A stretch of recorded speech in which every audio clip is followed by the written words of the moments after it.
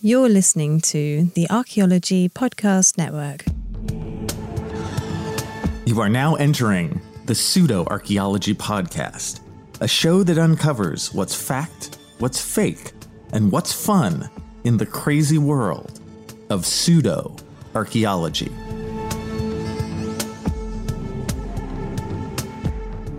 Hello and welcome to the Pseudo-Archaeology Podcast, episode 123, and I'm your host, Dr. Andrew Kinkella, and tonight we talk about my ascendancy to fame as part of Wired's archaeology support.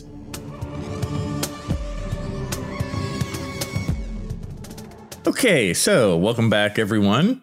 It's nice to be here, and I thought today I would go over this experience that I had about, really several months ago. It came in stages, and that experience was to be the host of Wired Support's Archaeology YouTube video. Now, this is part of the Wired YouTube channel, and I think they have like 11 million subscribers or something like that. They are a huge channel, and they got in touch with me to do a piece on archaeology. And the setup is that they take the most common questions from the internet, and really mostly from Twitter, and they have a specialist answer these questions, right? So they picked me as the specialist. And I know some of you are probably really interested in how you become kind of a media spokesperson. And I thought I would just go over this entire process. So for today, I thought I'd start with talking about the Wired shoot itself, how I got it, how it went, what happens once the video is released to the public. And then after that, I would talk about the comments. I think online at this point, there's over 8,000 comments on that video. And I've tried to answer a big portion of them. Of course, I can't answer 8,000 comments, but I did my best to sort of interact with that audience. And I will say that the comments overall were massively positive. So with what comes next, I don't want you guys to think that it was a downer or something like that. Like, it got very positive feeling behind it, which was really nice and made me feel good. But of course, there were some detractors. And why were there detractors? Well, because one or two of the questions that people had centered around pseudo-archaeology. So you can see why this works perfect for this podcast. And I answered those questions as plainly and as straightforward as I could, trying to not make fun of anyone, but answering those pseudo-archaeology questions really straightforwardly. And of course, I got I made some people really angry. And, sometimes they write in all capital letters. So we'll discuss that. We'll explore that. And then finally, maybe a few tips and tricks, like if this happens to you, how to deal with people who just hate your guts because you said something that they disagree with. Anyway, how did I get this job and how did this go? So I've been really focused on what we vaguely call public archaeology for years now. And really in the last 5 or 6 years, I've really made a concentrated, focused effort to bring archaeology to the general public. And that is with my YouTube channel, Kinkella Teaches Archaeology. That is with getting an agent in the media world. Past Preservers is my agency, and they get offers sometimes for programs like this, and I go through them. And then podcasts like this, so I'm always pushing to get archaeology out to the general public and to use just regular language and talk in an everyday way and talk about the fun and exciting parts. I love it, you guys. This is like my favorite part of archaeology, is bringing it to the public. Anyway, jobs like this Wired job often come through my agent. Like, he'll see a job or a job will come through him and he'll think of me as a possible fit. This one, I think I got emailed. They emailed me straight. One of the producers at Wired just emailed me and they said, hey, we've seen your YouTube videos. We think you would be good for this. What happens then? Whether you go through an agent or not, and I recommend going through an agent when in doubt, is that these days they will tend to set up a Zoom meeting. And by they, I mean the production company. In this instance, it would be Wired. But I've done a ton of these, you guys, and they all vaguely follow this script. So you have a Zoom meeting. And the Zoom meeting is really just to see if you're a fit, and the producer will be there or a casting director or this kind of thing on the other side. Then they ask you general questions about yourself, about archaeology, and you just answer them as best you can. And they usually are recording it because they're going to show it to the rest of the production people later, like to the director and so on, to see if you're right or not.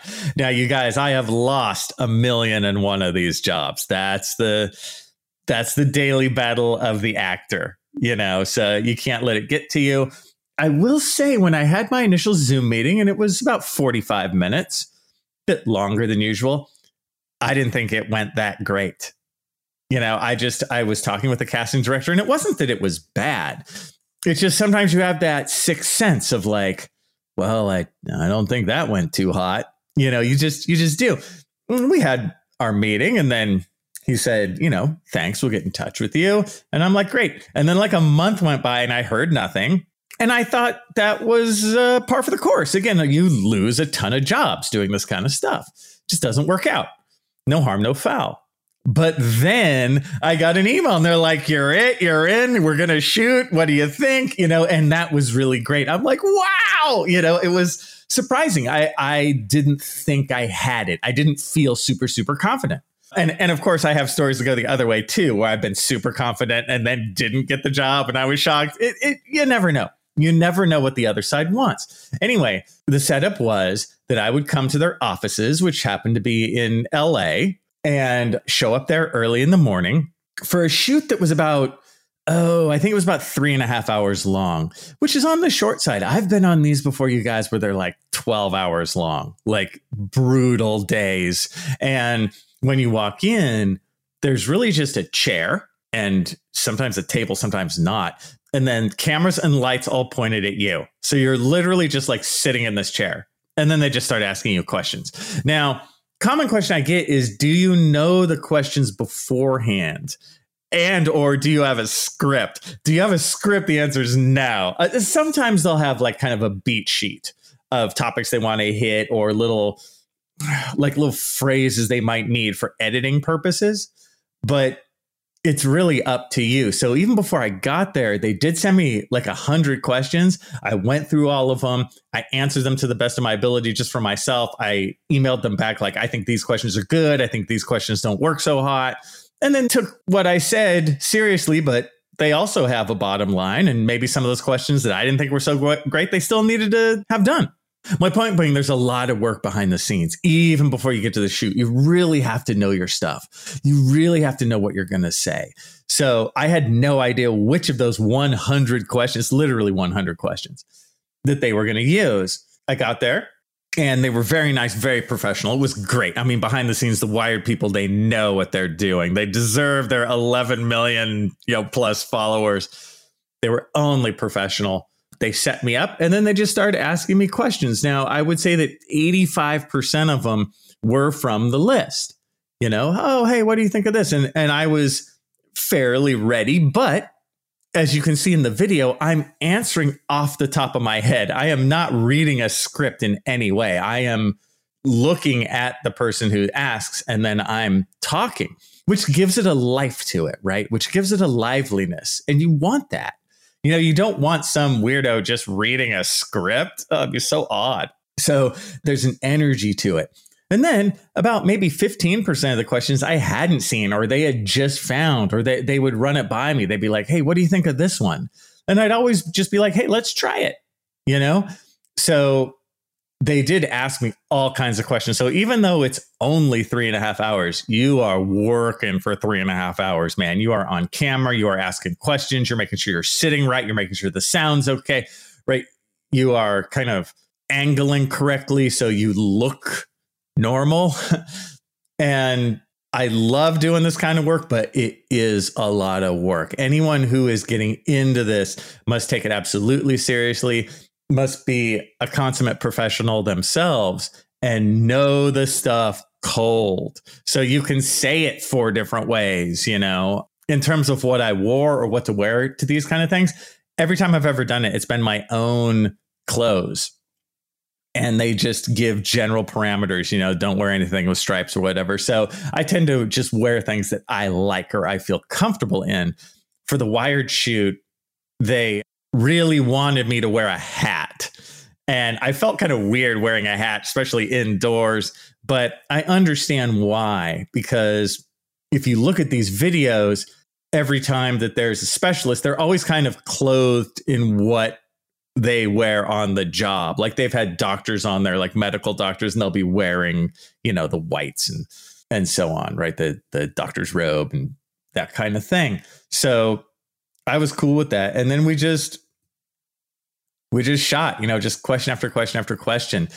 What you finally see, of course, is only a very small percentages of the total of what was asked, right? And again, man, I only got good things to say about the Wired production team. I thought they picked the best of the best. I thought they made me look great. I mean, when I watched it, I was only happy. I was kind of like, yes, because you never know what the production company is going to pick. I've done enough of these kind of things where sometimes I'll watch something and I always have a little trepidation watching myself. I feel odd about it. Sometimes I wait a really long time before. There's certain things I've been in I've never watched at all, just because I've been slightly like worried. I'm sure I'll watch it in time, but you might have done certain things that you thought were really great, and then they don't pick those, and they pick the like 2 shots that you thought weren't that great. But you have to realize it's for a larger project. You are just a very small part of a much larger project. And that's how the system works. You just do your best and then you move on. And I think one thing that's really difficult, especially for young people getting into this or new people getting into this, is you're constantly worried about saying something wrong. You know, it's like that they'll ask you something, in my case, about archaeology, and you like won't know it, or your answer that you think is right is actually kind of wrong or something like that. And my big advice is don't worry about it, because what you're worrying about is that your professor's listening or something, you know, some archaeologists are listening or something, but they're not the audience. The general public is the audience. You will get detractors from the academic world. You always will. And it's just something you have to deal with. And I'm embarrassed for those people. And my meaning there is academics who piss on other academics who choose to put their best foot forward and go up into the public world. I hate it when academics eat their own. And you really see that when another academic like myself chooses to do this kind of stuff. And so if you want to go into this world, you just have to be cool with the knowledge that those small people will get down on you. And you just have to shine it on and keep going, because you're doing something that's incredibly important. When we come back, the comments on the Wired video.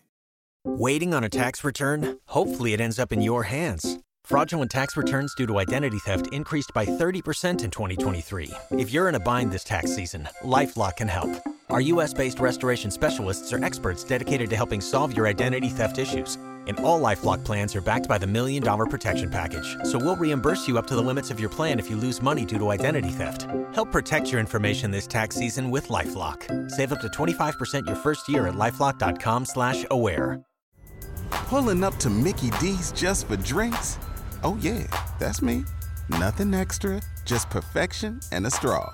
Coming in hot for the coldest cups on the block. Because there are drinks. Then there are drinks from McDonald's. Mix things up with any size lemonade or sweet tea for $1.49. Perfect with our classic fries.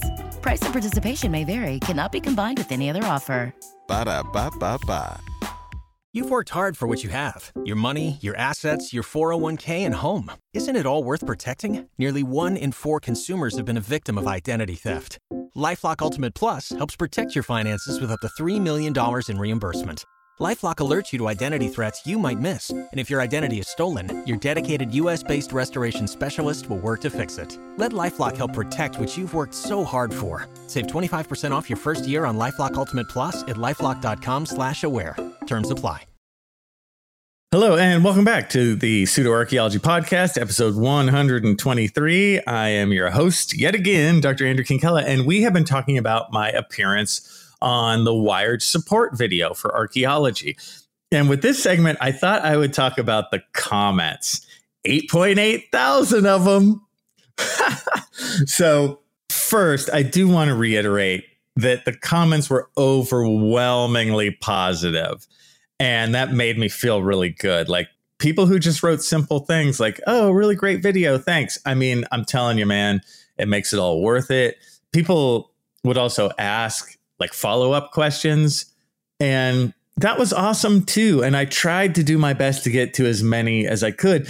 I also saw some people saying that, oh, it's really great that the host of one of these Wired videos actually was in the comment section. So I understand that sometimes people can't do that or whatever. They get big names. They had Mark Hamill on like 2 weeks before me, you know? So when you're competing with Luke Skywalker, I mean, dude, you're going to come in second. I really, again, enjoyed those comments. They really do make me feel good. They're really nice. Of course, on the flip side, there were some angry people. Oh, yeah. No, a few, but I guess they were mighty and strong. And, you know, people like this will comment like 20 times, you know, because they have to have their tantrum.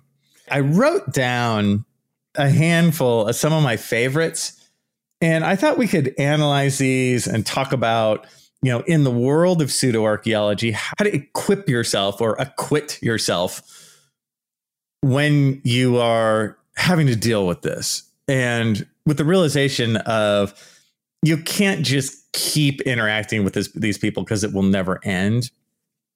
So here are some fun ones.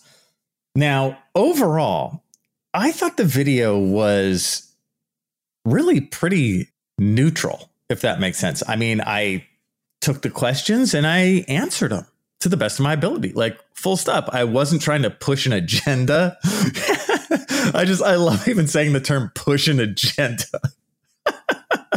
Secretly, I was pushing an agenda. No, I was just answering questions, right? As an archaeologist. And so many of them, it's so funny, you guys, when you do this, some things that you think are totally neutral, like people will get pissed at. My first favorite one is at one point someone asked, do you think that there's going to be like more or fewer archaeological sites found in the next like 30 years? And I said, oh, I think there's going to be more found because of overpopulation. We are building more and more. We're like, you know, we're disturbing more soil. So just because we're digging more, we're going to find more stuff. Right. And then I just moved on to the next question. Several people online were like, oh, I was into it until he said overpopulation. And I'm like, what? What? And I even asked one of these people, I was like, I just have to ask, what's the deal with the word overpopulation? Like, I don't get it. It seems totally neutral to me. And they said that, well, we could tell that you were dog whistling to your base. I'm like, I'm dog whistling to my base. Yeah, because I'm running for president. Like, what? Like, I didn't get it. I mean, I get what... Dog whistling is sort of, you know, kind of secretly speaking to your base. And so the idea is that if you say the world is overpopulated, that's wrong because the world is not overpopulated. It's just bad government and use of resources. And it's like, oh, dude. Yes, I get it. Yes, of course, governments could do better. We could do better in terms of allocating resources. But can you find me that extra source of fresh water? Oh, wait, there isn't one. You know what I mean? I mean, that's what happens when you get into this world. People will bitch at you for saying the word overpopulation. Whatever. So that's one. What else do I got? Oh, I got this like a bunch of times. Like, what was your favorite archaeological site found in the last 5 years? And I talked about like Richard III, and I talked about the Endurance, Ernest Shackleton ship, which I thought were great. And somebody was pissed that I didn't pick Göbekli Tepe. That's one of the Graham Hancock people's big things. Oh, Göbekli Tepe. But what about Göbekli Tepe? Archaeologists so wrong about Göbekli Tepe. And it's like, dude, we're not wrong about Göbekli Tepe. And what's funny is this dude, it was wrong in several ways. First, Göbekli Tepe wasn't even found in the last 5 years. It was found decades ago. So it wouldn't even count in the first place. Secondly, archaeologists are doing just fine with the Göbekli Tepe. We like Göbekli Tepe. I did an entire podcast on Göbekli Tepe, right? But this never-ending push of like, archaeologists have it wrong. And that's what you'll find with so many of these. What these people also do is they constantly say, please explain. You need to explain. You need to give reasons why you said Graham Hancock was baseless. You need to give your reasons. The reasons have been given 4,000,000,001 times. With these people, even if you say like, hey, just Google this, or hey, watch my show on Göbekli Tepe, they never do. Never, ever. They just bitch. They never actually do the slight work, which is click on this YouTube link and listen. They never do. They just go back and I'm telling you guys, they say the same things over and over. One of my big notes to the keyboard warriors out there is please just read some of the other comments before you comment, because I got the Göbekli Tepe thing like, I don't know, a dozen times. Well, he didn't talk about Göbekli Tepe. It's like, dude, the show's only 15 minutes long.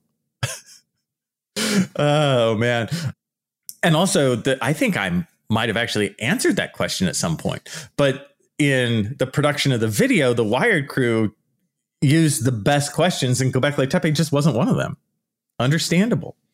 That's one of my biggest complaints, honestly, about the pseudo-archaeology crowd and the pro-Graham Hancock people is they always say, please explain, please explain, please explain. And then they just never listen when you do.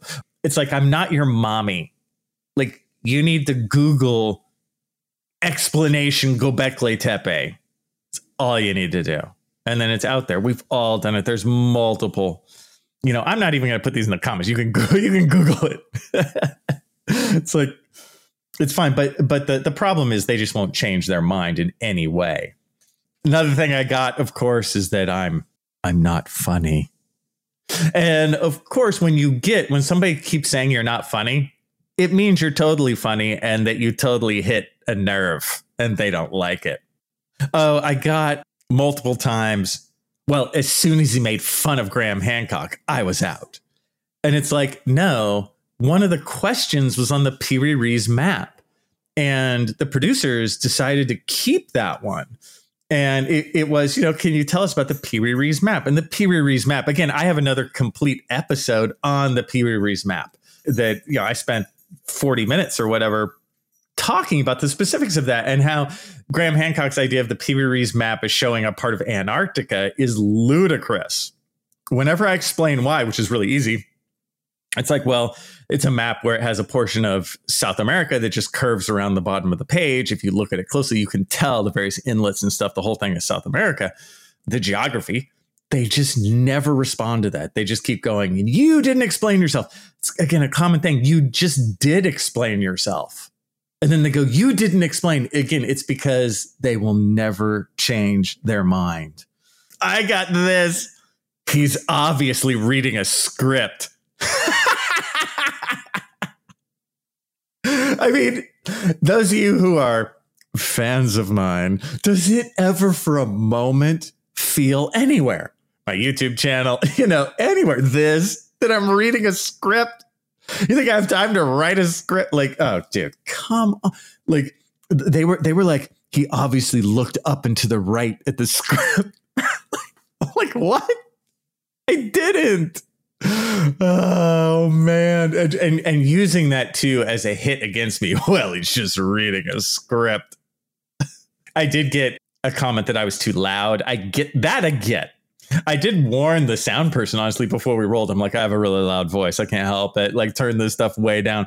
But there's a shouting aspect to sort of how I talk. And I'm just sorry about that. There's nothing I can do. If I lower that, then I lower my energy at the same point. So that, again, I'm always fine with criticisms. That's fine. It's just the ones we're laughing at that I am not fine with are the stupid pseudo-archaeology stuff. Let's see, what else do I got? There's just so much here, you guys. There's so much. Oh, somebody did tell me to repent to Jesus Christ. So I got to get on that. One that really bummed me out. There was, obviously, it was like a young woman, and she was really into archaeology. And she'd ask me something like, hey, how do I get into archaeology? A question I get all the time.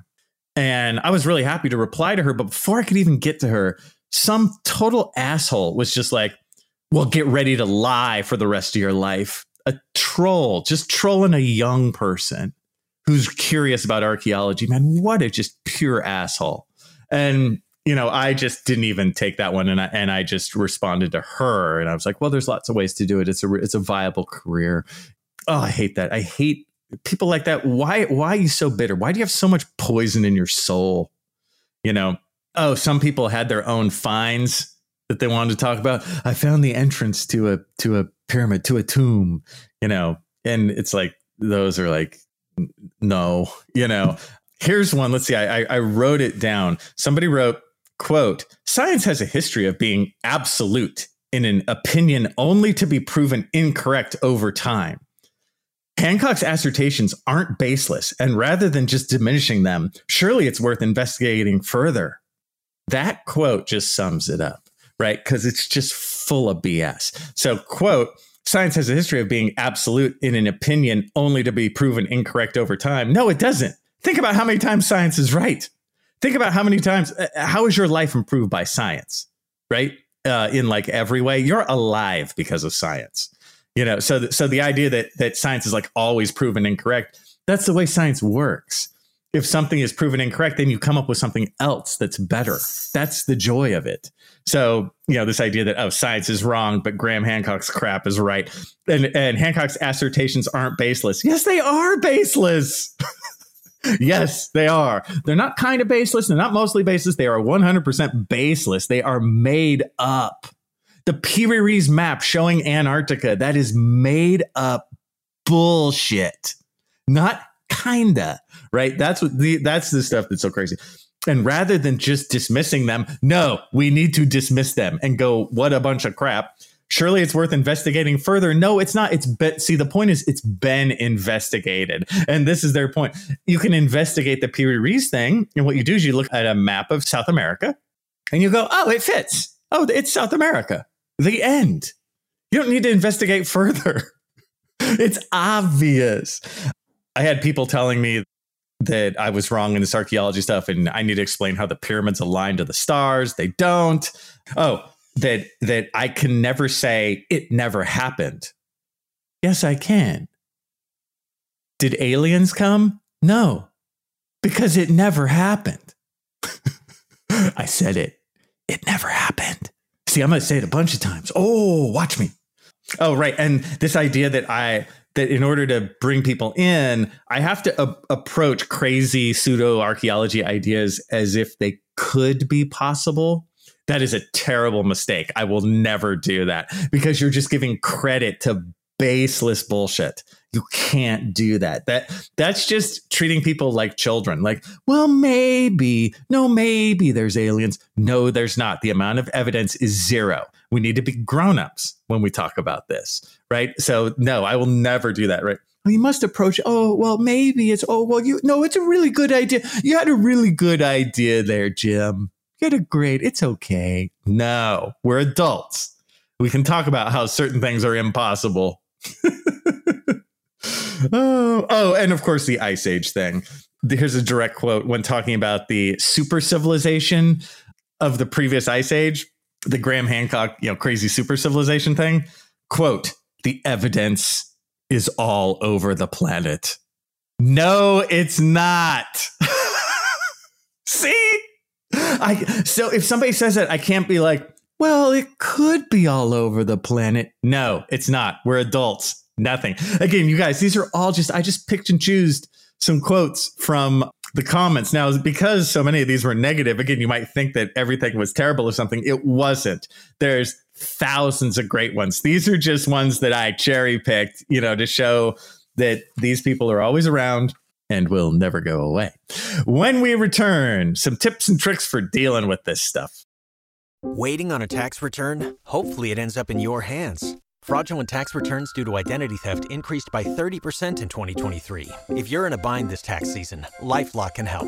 Our U.S.-based restoration specialists are experts dedicated to helping solve your identity theft issues. And all LifeLock plans are backed by the $1 Million Protection Package. So we'll reimburse you up to the limits of your plan if you lose money due to identity theft. Help protect your information this tax season with LifeLock. Save up to 25% your first year at LifeLock.com/aware. You've worked hard for what you have. Your money, your assets, your 401k, and home. Isn't it all worth protecting? Nearly 1 in 4 consumers have been a victim of identity theft. LifeLock Ultimate Plus helps protect your finances with up to $3 million in reimbursement.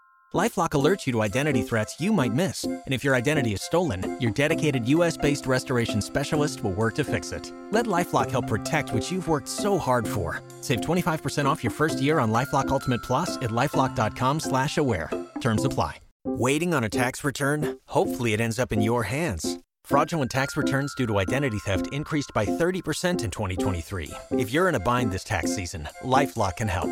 Our U.S.-based restoration specialists are experts dedicated to helping solve your identity theft issues. And all LifeLock plans are backed by the $1 Million Protection Package. So we'll reimburse you up to the limits of your plan if you lose money due to identity theft. Help protect your information this tax season with LifeLock. Save up to 25% your first year at LifeLock.com/aware.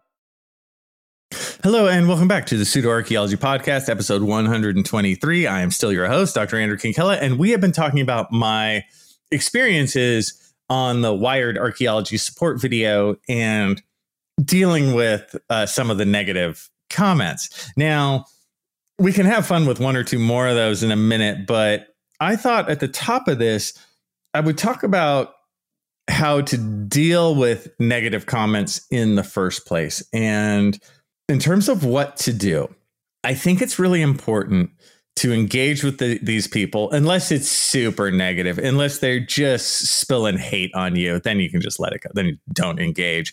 But what I do is I give them the benefit of the doubt, and then I will answer their question one time. And I will answer it in a relaxed manner. I will answer it in a very open manner, in a very welcoming manner. Like, come in, come over, the water's fine. Let's do this, in that way. So I will, again, doing that, giving the benefit of the doubt and being kind like that, that really helps, because you don't want to be just some negative, head up their ass academic, trying to make people feel stupid. Like, that's horrible. You don't want to do that. So I always give one pass, if that makes sense. And I will answer the question completely. And again, in a jovial, lighthearted, welcoming manner. 95% of the time, it doesn't work at all. And they come back with, well, what about the alignment of the pyramids? You don't know. And then at that point, I don't discuss anymore. And if they're too cruel and over the top, I will make fun of them. That's the balance. But I won't spend time. I will do one laugh track comment at their expense, and then I'll move on with my life, because they will always come back. They never stop. So you want to balance this as much as you can. Think of your own safety. You don't want to, anger people too terribly much, but a little smack on the top of the head, is, I find it a good thing. In doing so much of this media stuff and talking with the public, the big question comes up of, should we as professional archaeologists engage with the pseudo-archaeology crowd, like the Graham Hancocks of the world and that kind of stuff? A lot of professional archaeologists and a lot of academic archaeologists say no. They say that we shouldn't, we're just platforming them and we shouldn't sort of dirty ourselves. I totally disagree. They have the platform. We have totally lost. Academic archaeology has done a total crap job of bringing it out to the public. And so many of the academics look like cliche academics in the worst sense. And a lot of them are. So should we interact with the Graham Hancocks of the world? Absolutely, because the Graham Hancocks of the world have won. I mean, have you seen Ancient Apocalypse? That was the #1 rated show on Netflix. Now, we can bitch and moan about that, but it's the truth, because professional archaeologists for generations have left a hole in the public consciousness, and we have not filled it. So you get all this like BS crap that comes in to fill it instead. The public is interested in what we do, so we need to do it. Yeah, look, again, I can't reiterate this enough. The platform is lost. The pseudo-archaeologists have it. Look at the number of books they sell versus the number of books we sell. There is no comparison. They won. So it's like I get these questions like, oh, Kinkella, would you go on the Joe Rogan show with Graham Hancock? In a minute. Yes, because that gets us to claw back onto that platform a little bit. You know, again, I get pushback from this from time to time, but man, I know I'm right. I know I'm right on this one. I've thought about it a lot, you guys, because I get it. I get the other side. I get saying that they don't want to engage. I get that there's a perceived loss there in just the engagement, but the perceived loss is only perceived by academics, and academics are not the audience. The audience is the general public. The general public sees the non-engagement as being a bunch of chicken shits, and they're kind of right. You know what I mean? So yes. And so if there's anything I would say everyone engage everywhere, engage all the time, push back all the time, right? You have to get back up on the platform because it's lost. So engagement is only good. It's like being a politician who says they will only go on Fox or only go on CNN. No way. If I was a politician, I'd go on any radio, television, podcast, all of it, right? Because ultimately that's very inclusive. And that's what you want to do. You want to reach out. So I am a big fan of that, right? So just please, please, please, everyone, do engage. Don't be afraid, even though I know it can be frightening, but just go for it. And I think one of the hard parts is that fear, because when you deal with the pseudo crowd, they don't need to know anything because their stories are baseless. They're made up. The Pee-wee Reeves map showing Antarctica, it doesn't. So they can just bullshit with whatever they want. You have to know everything, and you can't. So you're already at a disadvantage, but you just do your best and you don't let up, and you give them no inch. You just go, boom, this is the facts. This is the facts. This is the facts. And if they go, well, you don't know, you go, yes, I do. Right. You push and push and push. And I want to see more of that because we are behind. And so I thought I'd end here, though, with two just fun quotes. And the first one is somebody wrote to me, I respect him, but he perpetuated what butt munch archaeologists and gaslighters say about Graham. Graham never claimed to be an archaeologist, so to call him a pseudo-archaeologist is massively insulting. Plus, Graham isn't here to state his real points. And my response just was, my favorite part of this is that it starts with, I respect him. See, this is so typical. It's all just BS, nothing. Like, Graham never claimed to be an archaeologist. That's his big trick. Of course, you know, he talks about how he's not an archaeologist. So what am I supposed to do? Just let him roll? Oh, well, he's not an archaeologist, so he can just say his baseless horseshit. And then finally, let's go with this. And remember, if you guys want to get into the public media world, you will have to deal with this, but please deal with it and be on my team. Here it goes. A reader wrote, genuinely disappointed that there are people like this teaching at high levels in our world. 100 points for passion, 0 for academic rigor and scientific thought. a truly deadly combination. Genuinely no longer feel as much regret for not having gone into this awesome field. He didn't like me very much. So I wrote, when unknown keyboard warrior tells you that you have no academic rigor or scientific thought, it's definitely time to hang your PhD up and forget about your 3 decades of field research. And with that, I'll see you guys next time. And I do want to give a special thanks to the Wired team, and I will link my Wired episode below. See you later. Thanks for listening to the Pseudo-Archaeology Podcast. Please like and subscribe wherever you like and subscribe.